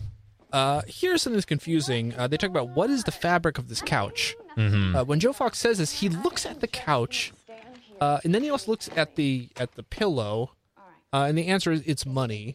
You're about to... Yeah. What did I say? But no, that's... I thought you were reading the same thing, which is... Joe Fox then appears to identify the fabric later in the... Well, later he says, this mohair business, this mohair number, has shedded all over my clothes. Yes. that's referring to the pillow, not the fabric of the couch. Oh, okay. The couch okay, got fabric it. is actually not that interesting. Yeah. It's like a normal couch fabric with like a fleur-de-lis design or something. Paisley Okay. kind of design. Yeah, this feels like, I mean, there was some exposition that needed to happen. Yes. That exposition has been worked into this film. Yes. In a checkbox type of way. In Joe Fox, I mean, to make sure, like, if he was, like, here, put yourself in his shoes. Joe Fox. Joe Fox. Yeah, okay. He's a guy looking out the window. Yeah. You want to sit down. Yeah. You see a couch. Yeah. The couch seems fine. Yes. There's also some suspicious-looking pillows. You ask, what is the material of this couch? You know, it's a bit sloppy. And he says, you get a kind of elusive answer. But he seems to still be suspicious of the pillows. But instead, he, in about 20 seconds, sits down on the couch, then lays down on the couch, exposing his back, and just rubs himself all over the couch. Yes. And then he sits up and then complains that he now has the material from the pillows over his clothes. If he was so skeptical, I would say one thing he probably could have done and should have done is not to rub himself so energetically against the pillows. Mm-hmm. But he did. he dug his own grave there. Yeah, he did. Let's time this next time around to see exactly when he sits down and exactly how long he spends. Mm-hmm. Yeah. You got a stopwatch on you? No, I have a watch that has no second hand though. No, it's not going to help. Jessica and Maya, how are you today? Want to say hi to Kathleen? The open sign has Winnie the Pooh on That's it. nice. It's the table. Yeah. Okay, here we go. I think it is. Box, go. It's going well. We should open on time. He's standing. Although Kevin and I are both a little concerned about the neighborhood response. Hey, this Sitting. fabric on the couch, what is it? Does it have Sitting. a name? Money. Huh? Its name is Money. Oh, Jillian selected it. Good guess. He's leaning. Father's getting married again. Really? Yep. Now he's laying down. Congratulations. Thank you. Why? Who knows? Love? Possible. I think you're a damn fool. Pops, Matthew is 4 years old, okay? It would be nice for him if he knew his parents were married. Listen, I have a sad announcement to make. City Books on 23rd Street, it's going under. Oh, Now they're making gun motions. Bites the dust. On to the next. You're gonna buy out their entire inventory of He's standing. architecture and New York history for the new store? How much, son? No obvious mohair on his coat. Well, whatever it costs, it won't be as much as that exquisitely uncomfortable mohair episode there, which is now all over my suit. Here you go. Thanks. The joke here is We're also kind going of to have a section dedicated just to writers who've lived on the West Side. As a shot to the neighborhood. Perfect. Keep those West Side liberal, nut, pseudo-intellectual, Readers, bleeding Dad. hearts. They're called readers. Don't do that, son. Don't romanticize. Because we're going to sell them cheap books and leave So, okay, one joke there. I mean, the background joke of the couch. Lots of jokes, yeah. One joke is, like, I'd say the couch is unusually uncomfortable. Mm-hmm. And then afterwards, it also has ill effects, which is it sheds all over his clothing, which so much I felt that Nelson has a lint roller handy, which is unusual, but it makes sense. Like, this couch is so problematic that he has to have a lint roller handy. That's the joke there. But the couch, like, it is 100% on Joe that he thinks I should be able to lay down on this couch, which is clearly too short, and then he starts complaining, kind of, and bunching up that he can't lay down all the way. It's kind Sure. I mean, I'd say it's on him. Yeah, it is definitely on him. I mean, I think the joke is basically like this very expensive couch is actually not functional. Yes. Which is an effective joke. It is. Right? And I think I think Tom Hanks acting it sells it better than the actual logistics of the scene really allow for. But I think he does something more important than that in developing his character, which is that he is uncomfortable in the corporate titan role. Absolutely. This is not his natural environment. It's not even his father's. His father is kind of enthralled to his fiancée, Jillian. And, he would probably not choose that couch either. No, Right. No. Okay. Well, I'm saying the entire. It sounds like a lot of the family, like his father makes concessions. Yes. You know, he doesn't care about fancy couches. Yeah. Yes. But he's right. still. I see what you're saying. Yeah. Right. Okay. Yeah. It comes with the milieu. Yeah, they're down to earth. They're salt of the earth people. They're really down to earth, and they just find themselves caught up in this corporate enterprise and the expectations that come with it, which Joe Fox can completely shed when he goes online. Just like the mohair sheds on his... Just like the mohair from his coat, yes. Yes. So the lint roller is the internet. No, it's a modem. I think the lint roller is a symbolism for a modem. That makes a lot of sense. Yeah. Okay. One piece of note: the tip in the construction schedule. He says everything's going fine. It sounds like a lot of stuff is going. A lot of stuff is going badly. Yeah, I mean, this is kind of, I think, this is called, managing up, right? So I think he, so he's just finished a morning meeting, yes, where he was told that things are behind and there's a lot of problems. But they at least identify what's going wrong. You know, there are known problems. Known problems. Better than unknown problems. Yeah. And they also talk about the fact, there may be problems with the neighborhood character and different responses from the community. Yeah, but we're just going to bulldoze right through them. Yeah. That was the morning meeting. Yes, and now I mean Joe Fox knows better than to project fear about any of these things upward to to his father and grandfather. And he also wants to protect his friend Kevin Jackson. Yeah, Kevin could easily get fired for this. Yes. So he actually flips around the news report saying construction schedule is great, but we're really concerned about the neighborhood. Well, and that we're concerned with the neighborhood, and it's a nice thing for the executives to focus on there, right? There's a solvable problem. Why is it solvable? Because we're taking out the bookstores one by one. Yeah. Okay. So they talk about there's a news report. City Books on 23rd has closed. Yes, went out of business, and they are ecstatic about this. Oh, they're so happy. Yeah, they're doing little hand pistol it's an interesting finger guns. A what? Finger guns. No, well, I mean, one variant of it is kind of like a machine gun, really. It's a Tommy gun. A Tommy gun. Yeah, that's right. It's a Tommy gun type of thing. Yeah. It's a really kind of intense motion. And then interesting throughout this whole thing. What's the father's name again? Nelson Fox. Nelson is. Finger guns. So good, finger guns. Finger guns. Nelson is eating pancakes or something like that. What is? He has a nice mug. Oh, maybe he's putting maple syrup into his mug. I mean, that was maple syrup, right? Are you sure he's not actually making tea and then putting a flask of? Oh, maybe it's honey in tea. Yeah, that's right. That's one of those little bear honey things. Oh, that makes sense. Yeah, he's putting honey in his tea. Wow. Is this the drink of the up? Yeah. Drink of the ep. Honey. There's been a drink every ep so far. I think you want to keep the audience. This is kind of an old filmmaking trick. Keep them thirsty. You don't want the audience to feel like I need to go to the lobby and you to miss the movie. You have to want to show liquids on screen at least once every 5 minutes. Oh, of course. Yeah. Yeah. 23rd Street, not very close to where they are, the Upper West Side. This is like south of Midtown. Yeah. And yet, Fox Books has a presence everywhere. And yet they're extremely excited it closed. Well, and question for you, why?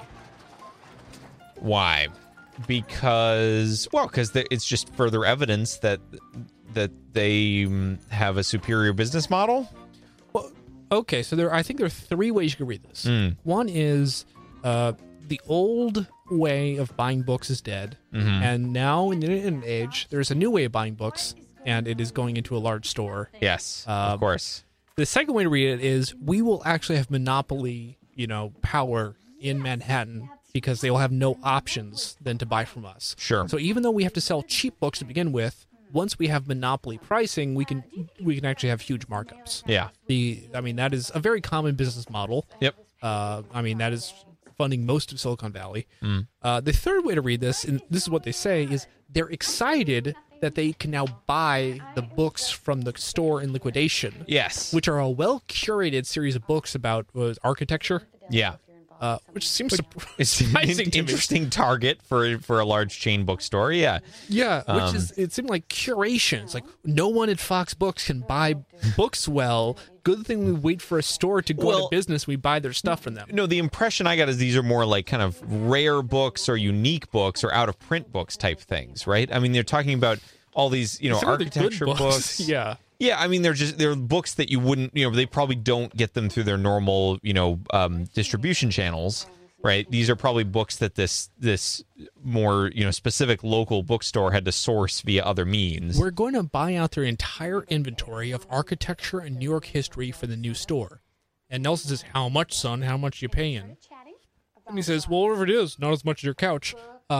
Which is really not. So it's interesting. So they're buying it out of liquidation at Right. a store. This is going to be as cheap as you're ever going to get. Yeah, exactly. And the fact that they are a bookstore and so they are selling the books means that actually, as long as you're not paying less than you expect to sell them for, you can pay an arbitrary amount for this. Yeah, I think Nelson should say, this is all the things going on. This should be your safest purchase, which is a series of relevant books from a store in liquidation that have known value. And we have the ability to buy it up because they have I'd say a lot of capital they can spend and distribution channels to sell them. Yes. And versus the probably massive expenditures happening on actual like building the new Fox Books, which are probably there's something more worth discussing between father and son here than the liquidation books. But yeah. But I also like how Joe Fox, who theoretically, like, do you think he reports to his father? Like, is he a direct report in like their organizational structure to his father? I think he reports to Schuyler. Reports to Schuyler. Yeah. You think they both report to Schuyler? That's a good. No, I think he reports to his father. He reports to his father. Okay. It's interesting. He's asked a direct question by his father. Yeah. Of how much are you paying, which is not that hard to answer, probably. Well, apparently it is. Oh, yeah, okay. And he completely dodges it. That's called managing up. Very interesting that, how often is the cadence of their meetings, do you think? Weekly? Yeah, I think probably weekly check-ins like this with the three of them over tea in the Fox box weekly. And it sounds, I mean, that checks out. Which means that within the last week, the news of his marriage came up. Because this is reported offhand during their meeting in a way that seems to really surprise nobody. It's not really a big deal. It's not like, it's not a personal phone call from his father. He had to wait till the next, weekly stand-up. Yeah. Well, it's not. I guess he is standing up. One of them's standing up. Stand up, lay down. Mm-hmm. Anything else from this meeting? Well, I did write down, just depending on how we're doing on time, I thought maybe we're doing we pretty could. well on time, yeah. I thought maybe we could calculate how much we think this book purchase is going to cost. We don't have enough information. Okay. It's a nice thought. I have one more thing I'd like to talk about. So this is about kind of the idea of ostentation in kind of rising, series of commerce. Okay. So this is a statement. This is Fernand Braudels, The Wheels of Commerce, Civilization and Capitalism, 15th, 18th century, talking about, in short, then, there are two ways of living and facing the world, display or discretion. Wherever society based on money was slow appearing, ostentatious luxury and old-fashioned policy was forced upon the ruling class, since it could not rely too much upon the silent support of money. Ostentation could, of course, creep in anywhere. But here, like, the general thing is, there are two ways to show that you are upper class, and then you have power over people. One is you can invisibly inflict your power on other people through the weight of your money. And if you don't have that, if you actually have like a title, but you don't really actually have the means to push people around with money, that's when you start seeing people dress fancier, show just kind of goof. They'll have like more. They see like people like go bankrupt, like buying like fine wines and spilling it everywhere just to show that they're doing so well. Like, oh, I can spill this wine. I'm that, and like they're actually like. That'd be a major expenditure just to like make people think that they can just spill wine, doesn't matter, because the ostentation is the point. As opposed to when you have money, you can be a normal person, you can dress like a normal person, just as long as they know boy, that guy has so much money. I have to actually, I have to listen to their money talks for them. I think it's interesting to show that seems to be the place where the Foxes are. They, between ostentation and the kind of simple language of their money speaking, they're at a weird boundary. Yeah. For example, their couch is a form of ostentation. Yes, but it was not not overseen by them. Yes, but it's still part of their overall family, hierarchy. Yeah, I mean, I guess but that's the dynamic here, right? Is the it's Jillian is from the old country. She's British. Yes, is she? Yeah, she is. Oh, there you go. Yeah. Yes. No. Or I mean, but Jillian, theoretically, I don't know if she also comes from money, but I guess we learn that. We'll find out. Okay. All right. Her name's Jillian. That's a kind of upper class name. Yeah, I guess. But the dynamic, at least you would assume at this stage, is that the money's coming from their side of the family. The Foxes. The Fox family. They're very rich. They're very rich. Yes. And so they are the ones who are operating under the money talks philosophy. Yeah. Versus Jillian, who's operating under the must have, ostentatious display. Which is, I think, could be like a new money thing too. Because when you have new money, you want to make sure that old money can be, you can be more modest because everyone kind of knows your reputation. You can kind of invisibly inflict it on people. New money is just anxious to say hey, don't you know how rich I am? And I think the Foxes, what we see earlier, I mean, they were meant to go to the black tie dinner for the Penn dinner, Joe Fox. Right. And that's very much like an ostentatious display. Yeah, he doesn't want that. He doesn't want that. Doesn't want the mohair. He's fine letting his buddies talk. He'd like to send off a check for them. But because it is interesting. They're supposed to be relatable people, but talk about the different level of power each one has upon other people. Kathleen still... She can make Christina wait outside the store. She has some power over people. Yeah. But Joe actually anticipates and relishes in driving people out of business, causing misery, and doing it in a way that he's not even really being in the middle of it. He relishes doing it invisibly behind the scenes, which is kind of brutal. Yeah, a little bit, but that's I think that's the point. At this stage? Yeah, I mean, I'd say anyway, Joe is actually kind of more monstrous than his folks because he's a pure, Well, I think there's a little bit of a dynamic here of Joe knows that his big project is running behind and at risk. Yeah. And Joe is trying to curry favor with his folks by something he knows will get positive attention from them, sure, which is to amp up the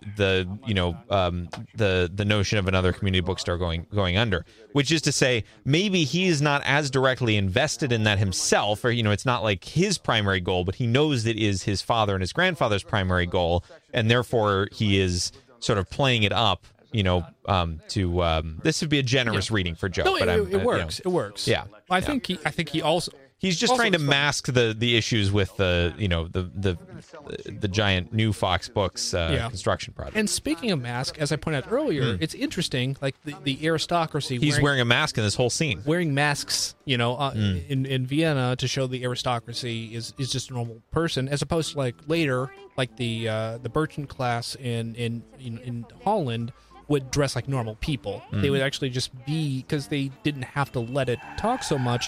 But on top of that, what is the internet if not a mask which allows people of very different stations to be equalized? The ultimate mask. The ultimate mask. Wow. It's very interesting. I think we need to speak more as this comes along, but I think it's very worth digging our teeth into that. Should we sort of try and establish in the lexicon something like, the information super mask, or the... Yeah, I think that's the information super mask.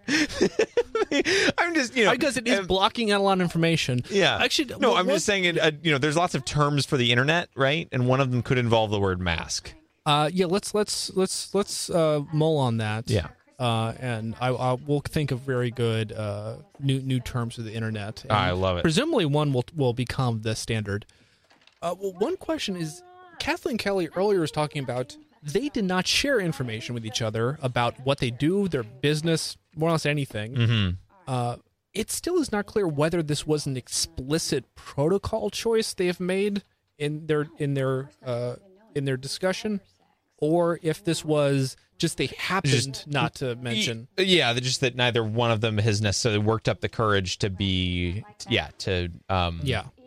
propose that. Yeah, I mean, Brinkley has been brought up. Yeah, I think they're easing into it. I am a very rich person who, my family own an office space in Midtown Manhattan. I don't think you lead with that. It is. We talked about books. Yeah, but they both did not mention they work in the bookstore industry. I think they're being guarded, understandably so. Sure, and that's very modest to say, like, "Oh, I have opinions about books. In fact, I work in books," because you think that would come up.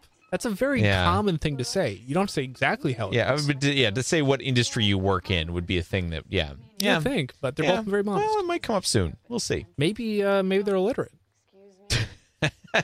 That's why they're guarded about it. Yes, exactly. Very embarrassing.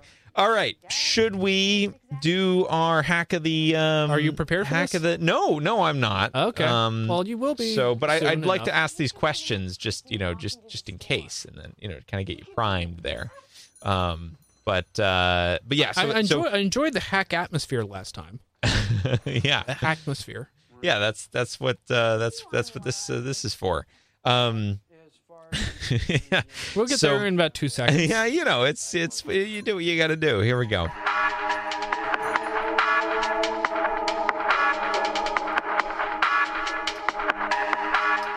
All right, this is Hack of the Up. I have a protocol recommendation.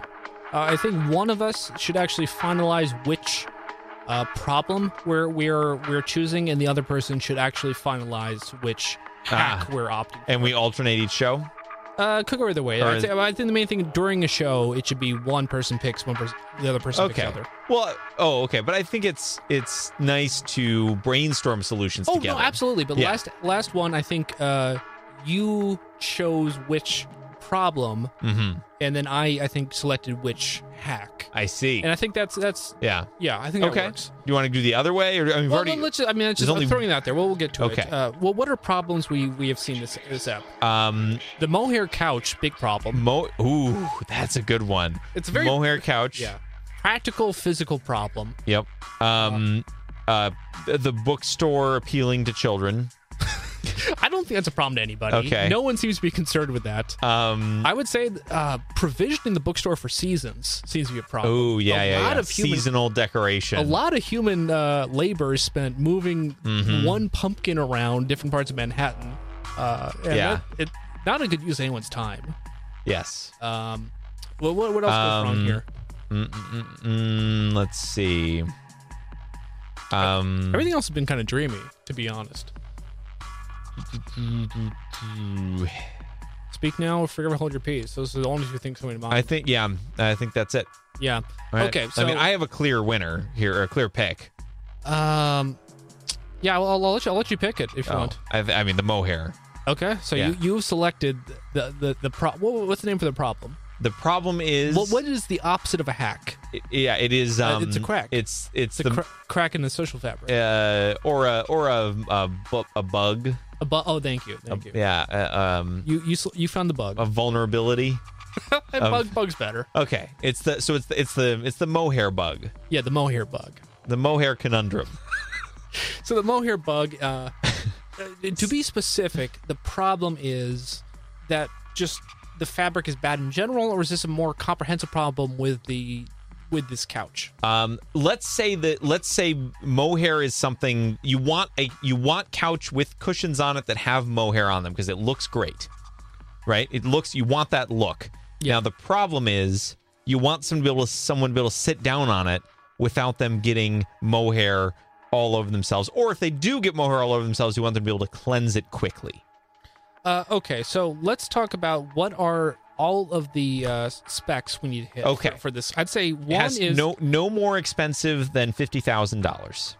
I disagree. I think the couch should be as expensive as possible because the point of the couch... The couch is a given. The couch exists. Yes. What you need is a technological solution for enabling the mohairness of the couch to not be a problem.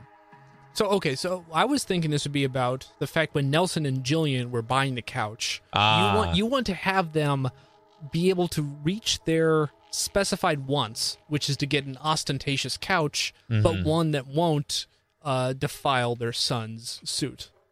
But you're saying actually you want to actually correct the fact they've already made the purchase. Yes. But and it's this is I think it's this also is a remedy on top. It's a layer. I think it's also an acceptable solution to sell them an identical couch that is identical in every aspect except that it does not produce the Joe mohair outcome here of him getting mohair all over himself. I'd say I think the problem is the couch. It would actually be more luxurious if the couch had more add-on features that, in fact, made it less of a fuss to use. For example, if it was like a subscription service which allowed butlering that goes with the couch. That doesn't sound like a technology solution. It's a logistical solution. Sure. I mean, is a Blue Apron a technology solution? I'd say it's a logistics solution. So yeah. I'd say it is. Sure. Yeah. Okay, but you want something more high tech. Yeah.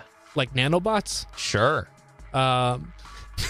It sounds dangerous to have your couch teeming with nanobots. It depends. Okay, describe one way that's bad, one way that's good. Okay, I mean, I'm just going to throw out some possibilities. Sure. Very powerful vacuums and air suction. That's interesting. Yep. Ultrasonic technology. Lasers.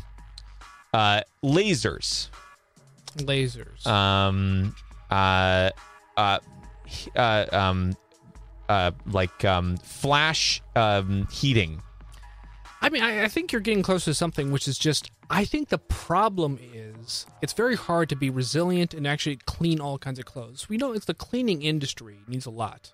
I think you need to get ahead of it and nudge behavior such that you never expose your clothes to the couch. Yeah, sure. If the coach was a self-contained sauna, you would necessarily have to strip down to use it. Sure. That feels like dodging the question. Just like Joe Fox and his family. If you're saying you're going to create some sort of killer application which will clean all your clothes no matter what, I think it's also fair to say we're going to give Joe we're going to put a distraction in the room, like a little bauble in the room that's going to distract him such that he never sits down on the couch in the first place. Oh, now we're talking. Yeah. Okay, so like the couch would actually come with a little cat toy thing that's lasers. Projects. Yeah, a little laser that projects on the wall, and so then he goes and investigates that. So if you get it has one sensor which sees if you're getting too close to the mohair, and if it does, a laser is activated which points to the wall and distracts the person so they actually go across the room and start chasing the laser. Exactly. Okay, that sounds pretty good. Yeah, that sounds like a good hack to me. So it's a proximity sensor and then a distracting laser. Yes. It's just a nudge to make sure you don't go too close to the mohair. Yeah, but it still looks great. Cool. All right, that's a good hack. With my station to say I picked the hack, I finalized that. Great. That's a finalized hack. That has been a hack of the ep.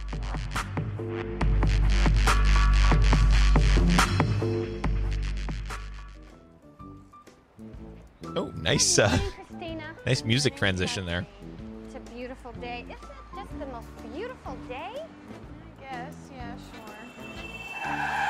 sure. Beautiful day. We never really mentioned the joke. The joke is it's a beautiful day, and we see New Yorkers being rude to each other.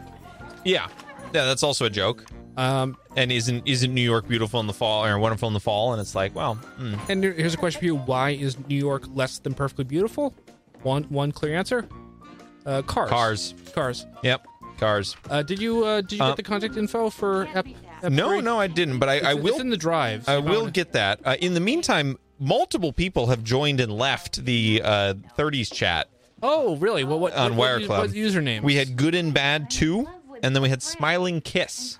Nice. Smiling Kiss is 66. Single from Ask Me. Also not a 30s person. Over 30s. I mean, again, if we interpret it along the lines of the movie, Smiling Kiss has a ton of badges. They have the KISS badge, the New Year's 2020 badge, the New Year's KISS badge, the Christmas 2019 badge, the Social Wait, is Drinker this badge. like because they logged in on New Year's? Is that how you get those badges, you think, maybe? It's apparently given. It might be a peer-to-peer badging system. That's cool. They got a big heart for those with a big heart from Nacho Cat. They got Trustworthy from Nacho Cat. This person's on. They must be really good friends with Nacho Cat. Yeah, they got a Wink from Creative Music Artsy. They got, wow. Yeah, this is great. They have 3. They're doing very well. Where'd you meet him? Was on Wire. Oh, they got Christmas 2018, Christmas 2019, which meant they logged into Wire Club on Christmas each time. I wandered into the over 30 This is huge. joke, sort of. Okay. Are we ready to go to what do we call this thing? The Bear in the Air equivalent? The Where in the Air. Where in the Air, of course. Yes. And now you're going to log into the same thing you had open a second ago? Look, it does. We don't have a perfect system here. Yeah. If we're going to be consistent, we can actually download this. But we could, or we could check out some different hacking music for this segment we call Where in the Air.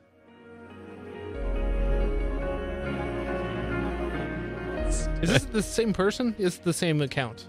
Is this from the same account? They have that same Jim weird TV? That same weird little line at the bottom of the screen. I believe it's also Jim TV. Yeah. Yeah, nice. Good Jim TV. I trust Jim TV. Yeah. Okay. This is less good hacking music. No, the other one's much better. Yeah, but we're gonna roll with it. Yeah. Okay. Movie as a whole. Movie up to this point as a whole. These 5 minutes. Ready? Movie Yes. as a whole. 3, 2, 1. 4 4 stars. All right, Okay. we're aligned there now. Okay, movie up until these 5 minutes. Ready? Yes. 3, 2, 1. 4 stars. Yeah. Okay. Yeah, about right. Okay, these 5 minutes. Ready? 3, 2, 1. 3 stars. I say 2 stars. 2, 3. You say yeah. Okay, that has Go either way. been Where in the Air.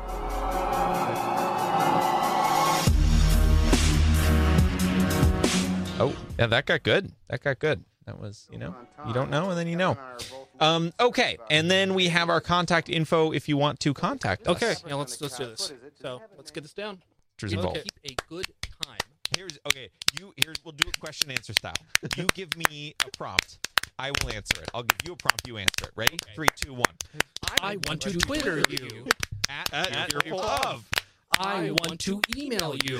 Staff at earfulofcocktail.com or staff at earfulofyou'vegottmail.com or staff at earfulofcom.com. Once it's set up, but it is not yet. That's still true. I want to go to your website. Earfulof.com. Great. All right. That was nice. Architecture. That was Wow, that's great. really coming together. Yeah, it's more and more helpful every week. It is. Yeah. You seem to be disagreeing with yourself a bit here and there. I don't remember things like you do. So when you can remember exactly what you're about to say in the recording and you're able to say things along with it, I don't have that skill. I just made it as simple as possible. Yeah. So, I mean, so I just I have to kind of wing it each time, and then when I wing it each time, then I end up with different results. So I mean, you have much more conditionals in what you said. Sure. Meantime, we'll just put up a big sign. Anything else? I think that's it. Let's see. Next time we'll be back for the fourth 5 minutes. That's a good prediction. Let's see if that's Probably. true. Yeah, I think that's the only other update. I would just say that we have proved once again that you have got mail, and when you have got mail, anything's possible. Anything's. But what you do with that mail that you have gotten, that is up to you. It's up to you.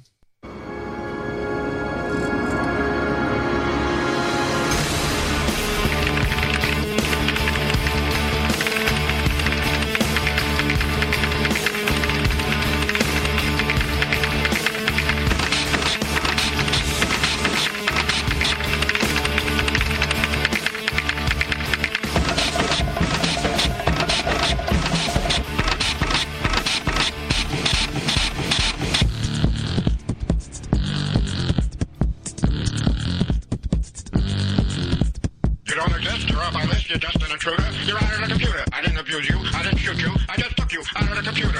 And I turned my head and I said, you couldn't be cuter, but you're out of the computer. Because you're the world's worst slacker. And I'm greatest actor